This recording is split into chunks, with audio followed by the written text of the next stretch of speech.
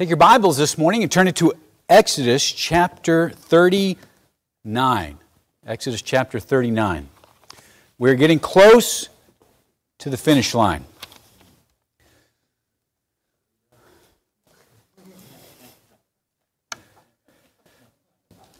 I don't know how I feel about that. Yes, amen. It's hard to believe that we are just crossing 3 years being in this building now. Can you believe it's been that long? I remember when we started the remodel project, we decided and had to decide what the best use of space was going to be. And so we took the outer dimensions and used a program called SketchUp. And it's used to be free. I don't know how it's used now. But we laid out that building and we started laying out this building, and it was looking for how we could best maximize the space that we had. We weren't going to rebuild or break out any of the outer walls, and so for the auditorium here, we had to decide how much we needed to shrink it. That wall in the back used to go back another 25 feet, and it made a very small foyer, and there was a balcony, if you remember, some of you, that used to be out in the foyer right over the doors. You couldn't even see those half-moon lights all the way because it was all very cramped in there. And then you'd walk into an auditorium that could sit 550 people here, probably another 200 in the balcony, and if we needed it all, 100 people could sit up in the choir still. And so I probably used an entire eraser just figuring out where to put one of the restroom walls back and forth 6 inches. We wanted it to be right. And I believe with the Lord's help, we did get it right. But then it was time to send those rough plans to the architect and to get real, or what they call certified or stamped drawings. And we waited, and we'd have another meeting with the architect, and then we waited some more, and a year went by, and we were waiting, and I'd be in contact with the architect, and everything was always put at the bottom of the pile, and I thought we were working our way up. And about 18 months after giving those rough drawings to the architect, I remember Brother Glenn Haynes came to me and said, we've got an opportunity for a work group to come down from Fostoria, Michigan. And it was just, I'd been praying for some time, when should we get started? But I'll tell you this, without drawings, you cannot get a work permit. Not for a scope that we were going to be doing in a public building. And so, well, it's not a public building, but you understand it's for public use. And so I really began to pray, but I really felt like this was the time that we needed to get working on it. And so I really started pressing the architect, and just about a week or 10 days before the work team was supposed to be here, we finally got the drawings for the bathrooms only. And so I got a permit for the bathrooms, and that came in the day before the work team was supposed to get here. And so they came in, busted out all the walls. We had to bust out all the concrete on the flooring because we took where the commodes were and changed the sides of that. And I remember having to relay and re-pour that concrete. And what a mess. And we still didn't have any plans or permit for the building. But there was a fellow by the name of Dave Smith. What a tremendous blessing he was. You'll remember he passed just a year or so ago, and I had the privilege of the church sending me up there just to try to be a blessing and a comfort to his family. But he kept asking me and asking the question, what else are you wanting to do to the building? What else are you wanting to do? And I was so hesitant to give him the plans because he was a tornado. I mean, he was going to get it done. And finally, I thought, boy, all the work that could be done on the bathrooms had people working on it, and they were so effective and so efficient that I gave him the little rough plans that we had. And he started tearing down walls and knocking and putting things in place. And I remember by the end of the 10 days, and they still had a day or two left, I came in through those back doors, and they were ready now in the bathrooms. They'd come to a place where we needed an inspection. And I thought to myself, oh no. I cannot have the inspector come in and look and see this place had completely changed, and there were stud walls put up everywhere. We had put up the outlines for the nursery over on this side, and both of the offices on this side. and it was a complete renovation of the whole backside of the building. Of course, we had started doing some work on the platform here, and nothing looked the same. I remember, I have pictures somewhere of the whole work team putting up, those are all just, they were walls that we made on the ground, and then we all pushed it up and put it up there. And so no drywall was anywhere, and it was just looks like a brand new construction site. And so I called the city planner, and I said, listen, can I meet with you? Now, when you talk about meeting one of the city inspectors, they always come out to site. That's what they do. There's 2 here in Shelby. And he said, sure, I can be out. I said, no. How about if I meet you in your office, right? And so he said, well, that'd be fine. And so we set up an appointment, and I went in, and I remember telling him, I said, well, we're ready for an inspection in the bathroom, but I want to tell you something. Things got a little out of hand at the church. And so he said, well, tell me about it. And so I started telling him about how we demolished the balcony up there and how we roughed in and all the, and even the flooring in both of the offices, in my office, not both the offices and the nursery, we had to put these big wedges in there so that the floor would be straight. That's one reason why there's a slight step going up into my office. And but here I am explaining to him all of the work that we'd already done. Now, the permits that you get are based on what the cost of the overall project was going to be. And so it would have been very easy for him to fine us or to stop work and make us go through all the hassle. And he says, well, have you covered up any of your work? Now, he wasn't asking if we've hidden it from him, but what he was saying is, did you put drywall over anything that I would want to inspect that I couldn't, whether it's the plumbing or the electrical that we had already started doing and things like that? And I said, no, it's all open. You can still see it. And it was amazing. He said, that's fine. I said, well, what do I need to do? Do I need to get another permit? Do I need to, what is the course of action from here? He said, I don't see a need for the church to pay more money for another permit. Just call me out at these intervals. Let me look at it. And whatever needs to be fixed, I'll tell you, and then you can move on. And so we did the entire church building renovation on one permit, just for the restrooms. Just incredible.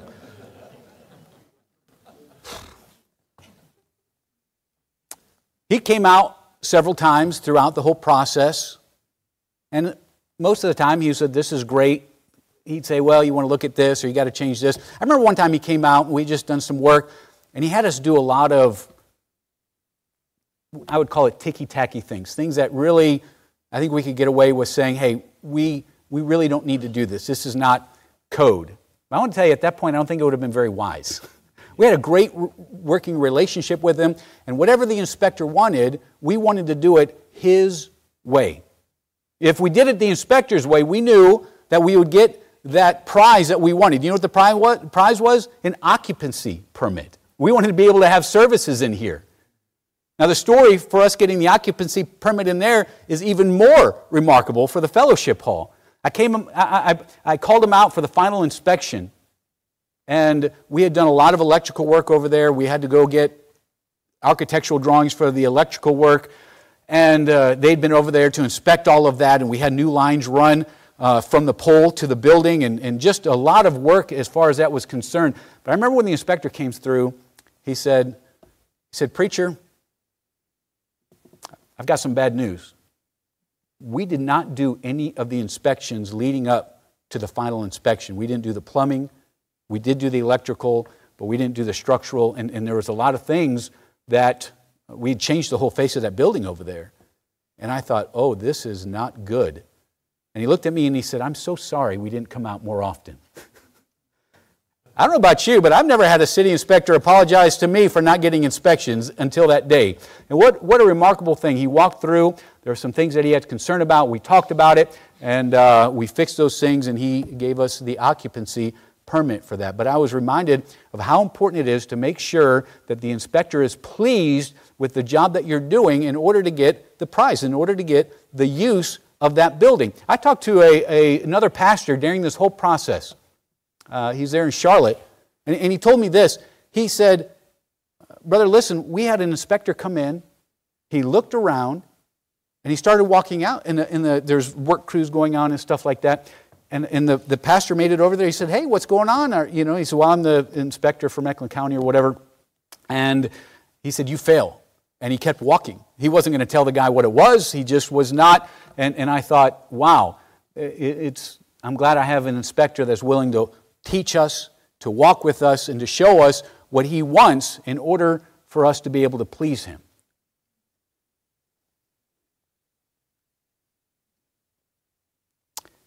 It's hard to believe that the goal was simply to be able to meet in here. I mean, you'd think, is there some other... But this is a place where we worship God. Now, I'm going to tell you, the church is not the building.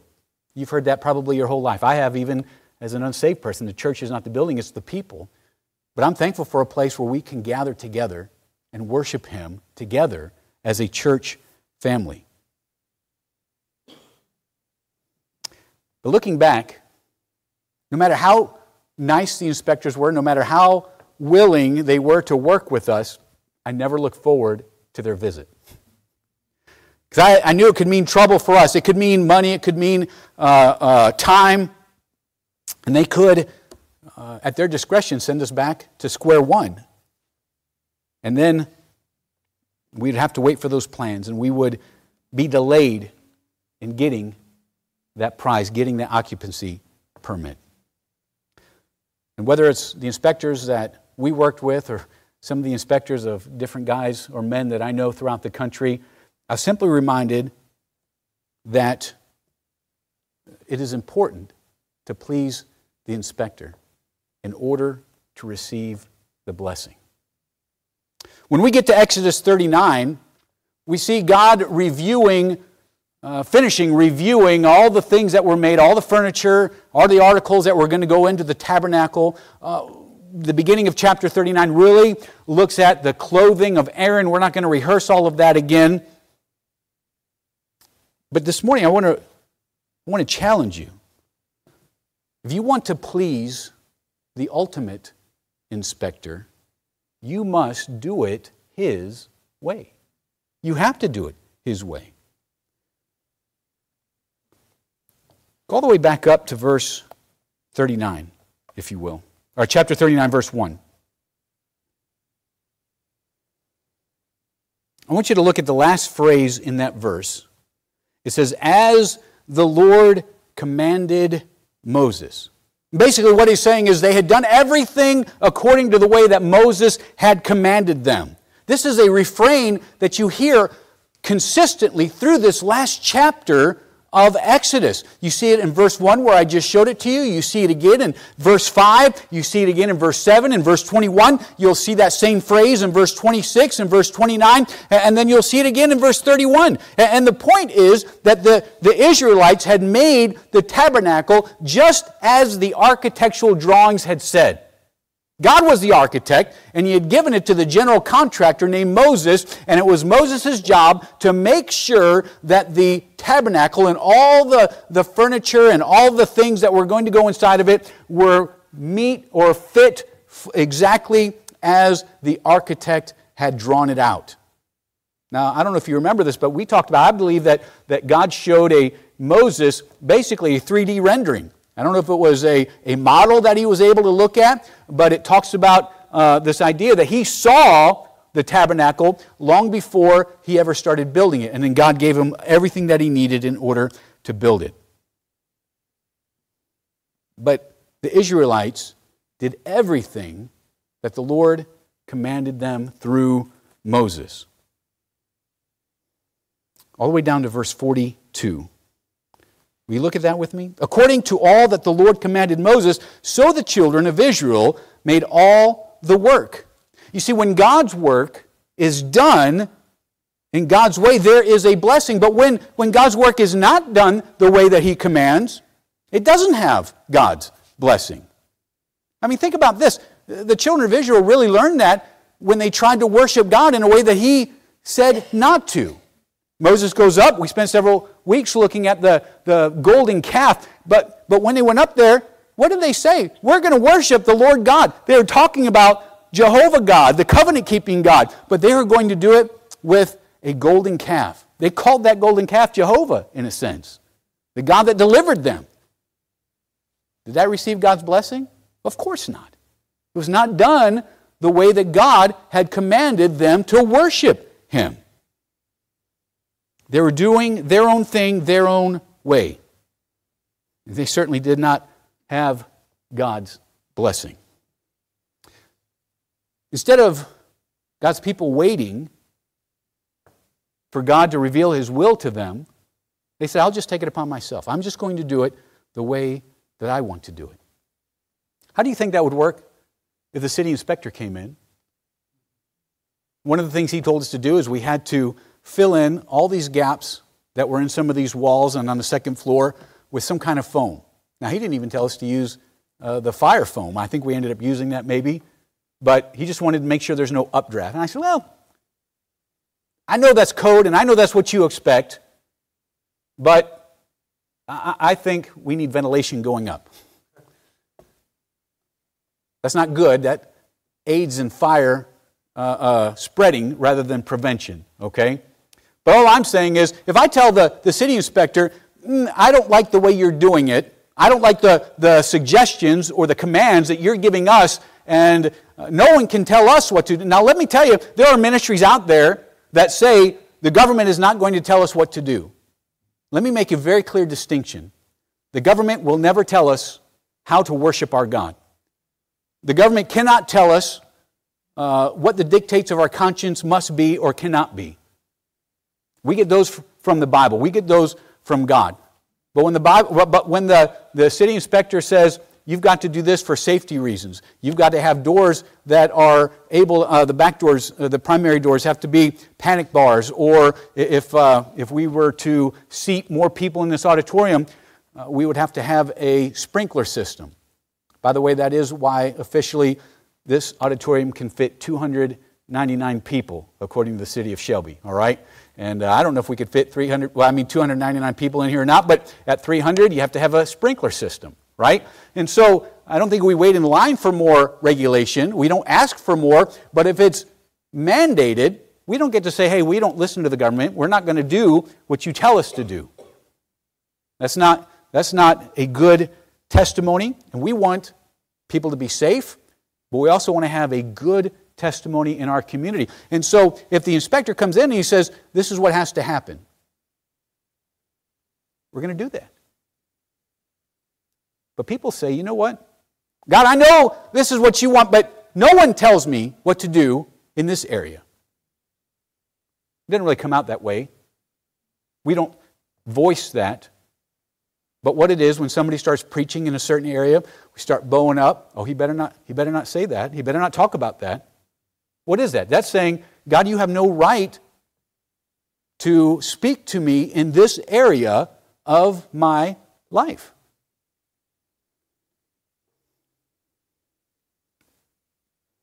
I mean, think about people that try to do things their own way and failed miserably. Why? Because they didn't have God's blessing.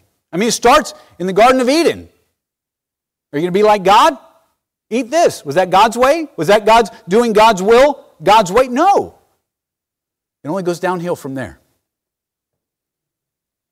They found and fashioned themselves after the fall a bikini and a Speedo made out of fig leaves. They're not covering very much, right? And so God says, here are coats of skin.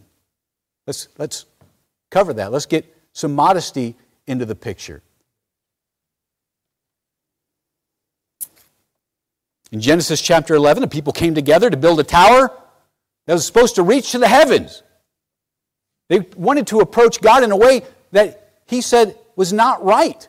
It was not the fact that the tower was literally going to reach to heaven. It was not the fact that they were going to be able to commune with God up in heaven through this tower, but it was the wickedness of their hearts to say, we can be gods.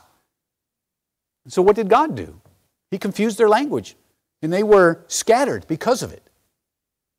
All I'm saying is you can go through and see a litany of people, a myriad of people that have tried to do either their own work, their own way, or they have tried to do God's work their own way. And both of those are going to be a fail.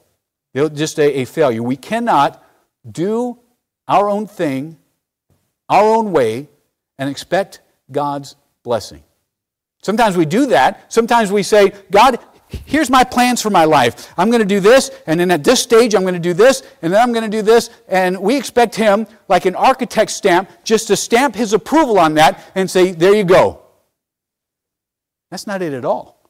We don't come to God with our plans already laid, asking Him to put a stamp on it. What we ought to do is come with a blank piece of paper and say, God, what is it you want from me in this life that you've given to me?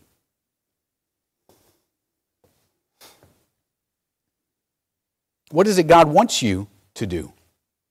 What is His will for your life? What does He want you to accomplish? And it doesn't matter if you are 9 or 49 or 99. God has a purpose for every one of us in this world. When He's done with us, He'll take us home. But if we're still here, it means that He wants to use us. You say, well, I used to do this.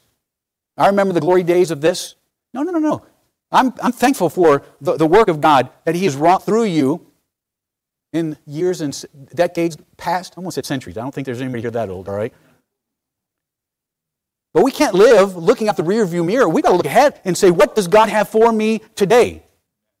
He might have you put right where He is because there's a neighbor that needs to hear the gospel.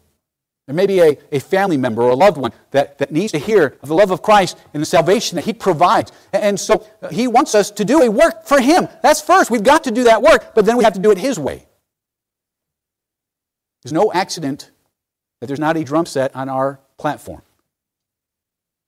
We don't want to do anything that brings sensuality into the worship service. We don't want to do anything that is going to cause our focus to come off of Christ and go down to man. I think it's a travesty when a church has a worship team. You have 5 people that are, even if they were singing the most Christ-honoring songs, you have 5 people that are performing, and you have a congregation full of people that are spectators. No, we have congregational singing for a reason. We want every one of you to partake in worshiping Almighty God. And as you sing, it's not just to hit the right notes. Some of you hit more of the right notes than others. Amen? And it's not to make sure that you're seen or... Listen, we come so that we can worship God together.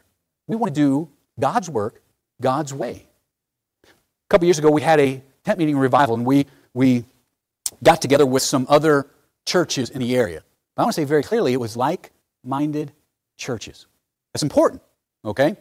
Because there's an ecumenical movement. That just means that people of every belief and every doctrine want to get together and just say, well, as long as you're preaching the gospel, that's all that matters. I'm going to tell you this morning, that is not all that matters. God cares more than just about the gospel. The gospel is important. It's the most important thing. I'm not denying that. People need to get saved. But they need to have right teaching after they get saved. And so we're not going to yoke ourselves together with others just to get the gospel out. Right before we were leaving the other building, I was approached by a man on a Sunday night, and he was trying to get all the churches on 226. Now, I didn't realize there was that many, but I should have guessed here in Cleveland County that any road you pick is going to have a handful of churches on it, all right? But he wanted us, and he just could not understand why we didn't love God if we didn't be a part of this area-wide campaign that he was a part of. But I'm going to tell you, there is a confusion to people that come into that then. The big crusades of yesteryear where you could have Catholics on the platform with Baptists or Presbyterian. And listen, I don't hate anybody. But I'm not going to invite people to come and then they go down to the altar. Perhaps the gospel is preached, maybe it's not. But they go down, they make a profession, and they end up talking to a Catholic priest or get sent to a church that has false doctrine. We're responsible to make sure that we are doing God's work the right way. That's important. That's important. It matters to God. God's going to inspect that. He's the great inspector. He's going to look at that. And He's going to say, listen, I'm not putting my blessing on that. You say, what about all the people that came forward? I say, what about all the people that did come forward? Where are they now?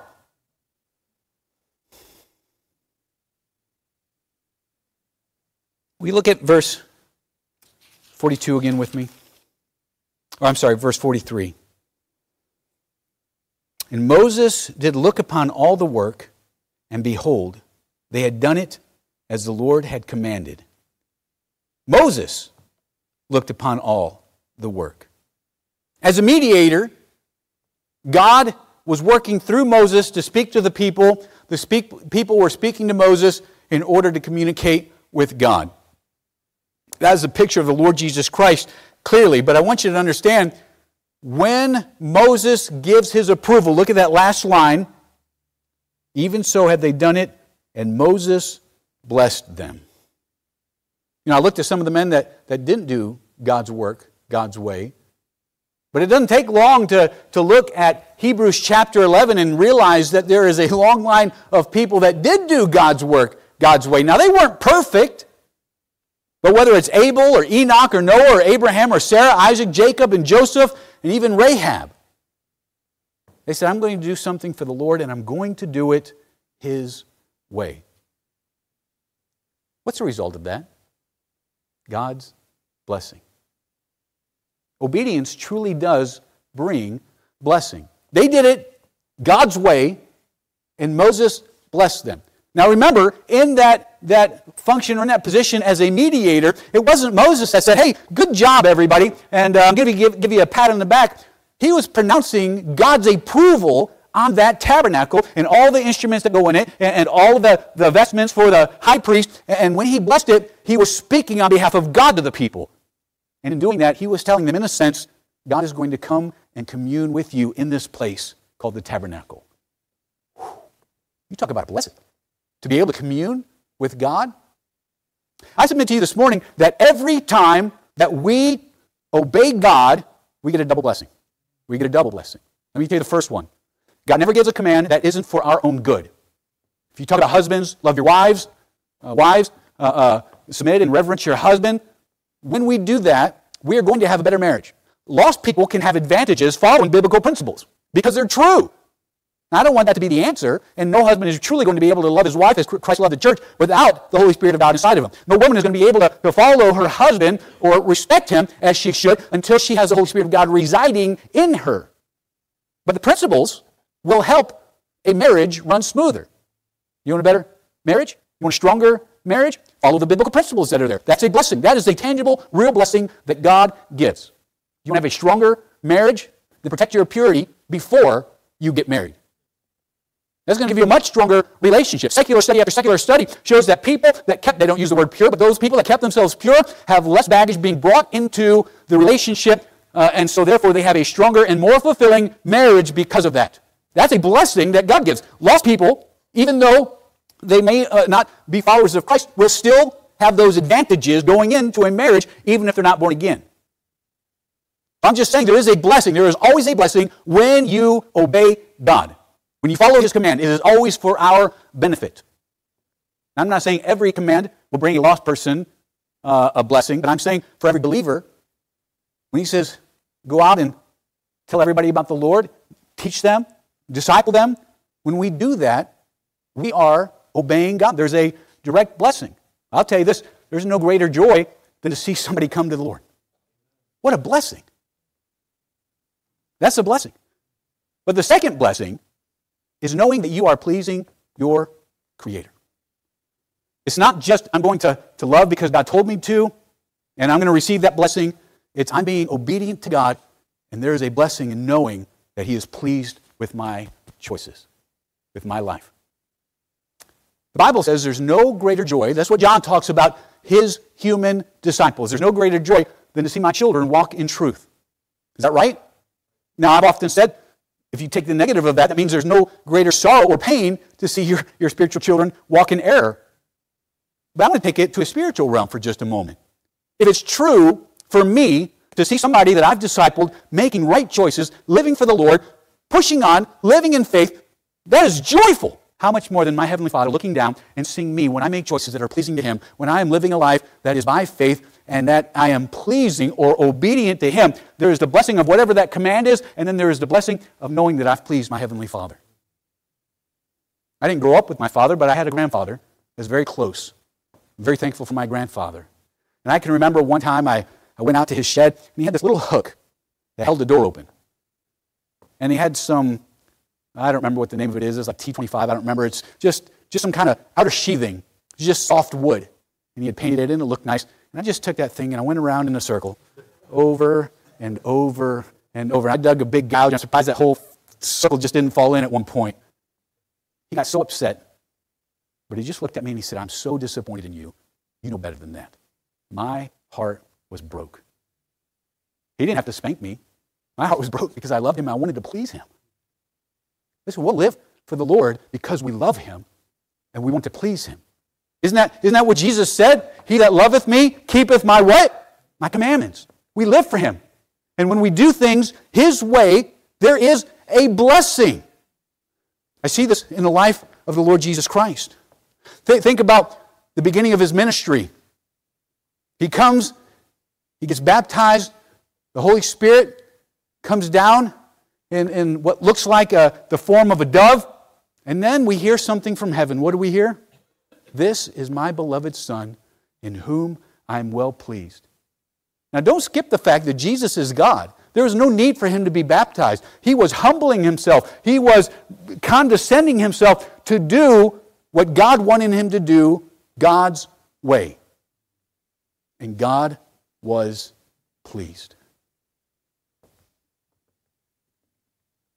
At the end of Jesus' life, and think about the sacrifice that he was making. In order for the sacrifice to be accepted, Christ had to pass the inspection of the ultimate inspector, God the Father. And I'll tell you something this morning that you already know is true. God the Father accepted every facet of our Lord's ministry from the beginning until the ending. The Lord was tempted with evil. He went out. He did amazing work, signs and wonders, miracles. He preached. He endured all of the Passion Week and the sufferings of the cross, and he did all of that without sinning at all. But how do we know that God the Father was not just pleased at the beginning of his ministry, at the beginning of the Lord Jesus Christ's ministry? How do we know that he was pleased at the end of his ministry? It's a resurrection. It's a resurrection. When Jesus Christ was resurrected, it was God the Father saying, I have accepted the sacrifice of the Lord Jesus Christ. I have sacrificed. That has satisfied my wrath. Jesus Christ took the wrath of God for us so that we wouldn't have to. And when he rose him again from the dead, he said, the Lord said, it is finished. Why is that? Because he had given and offered himself in perfect obedience. And we're the benefactors of that blessing today.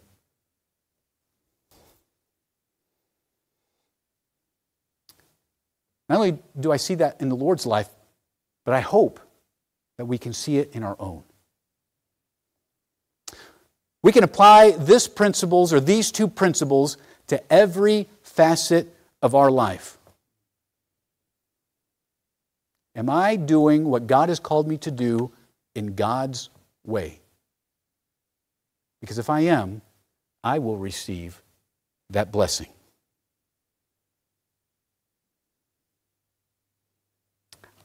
Do you work for your employer or for the Lord? Are you in school to get good grades or to please the Lord? Are you a homeschooling mom who just wants your kids to get good grades? Or are you raising them in the nurture and the admonition of the Lord because you want them to please him?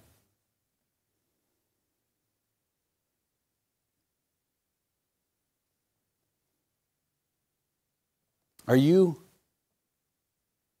as a husband, living your life in a way that is pleasing to the Lord? Are you fulfilling your responsibilities as a husband in a way that pleases the Lord?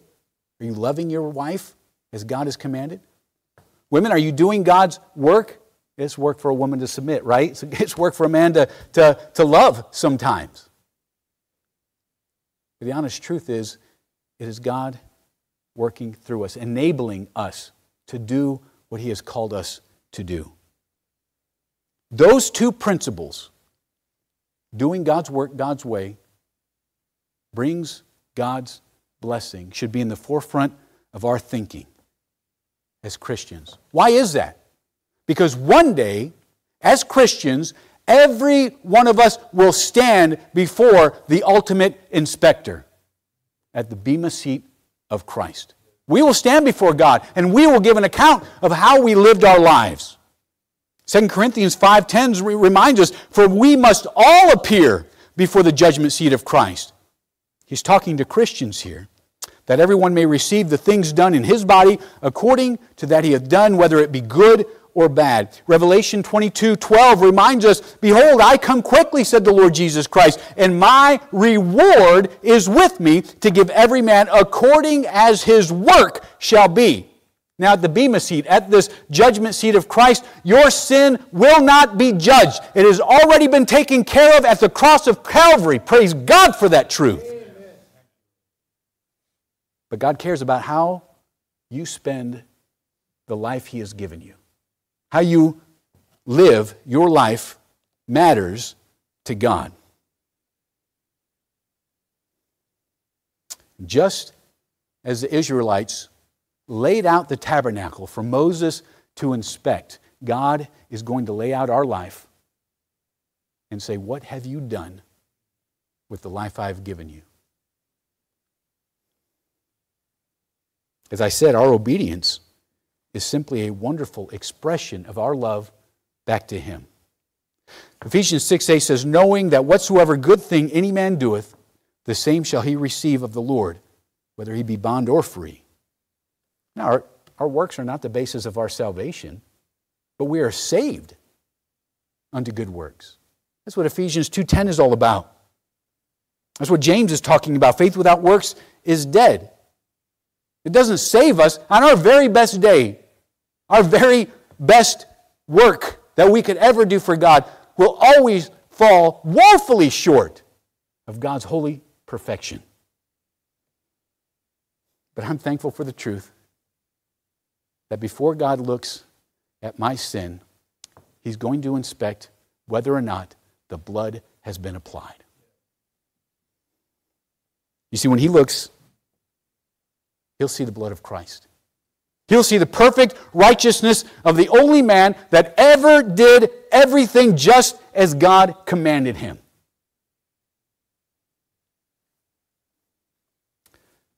But He won't see it just on the Lord Jesus. He'll see it on everyone that has trusted Jesus Christ as their Savior.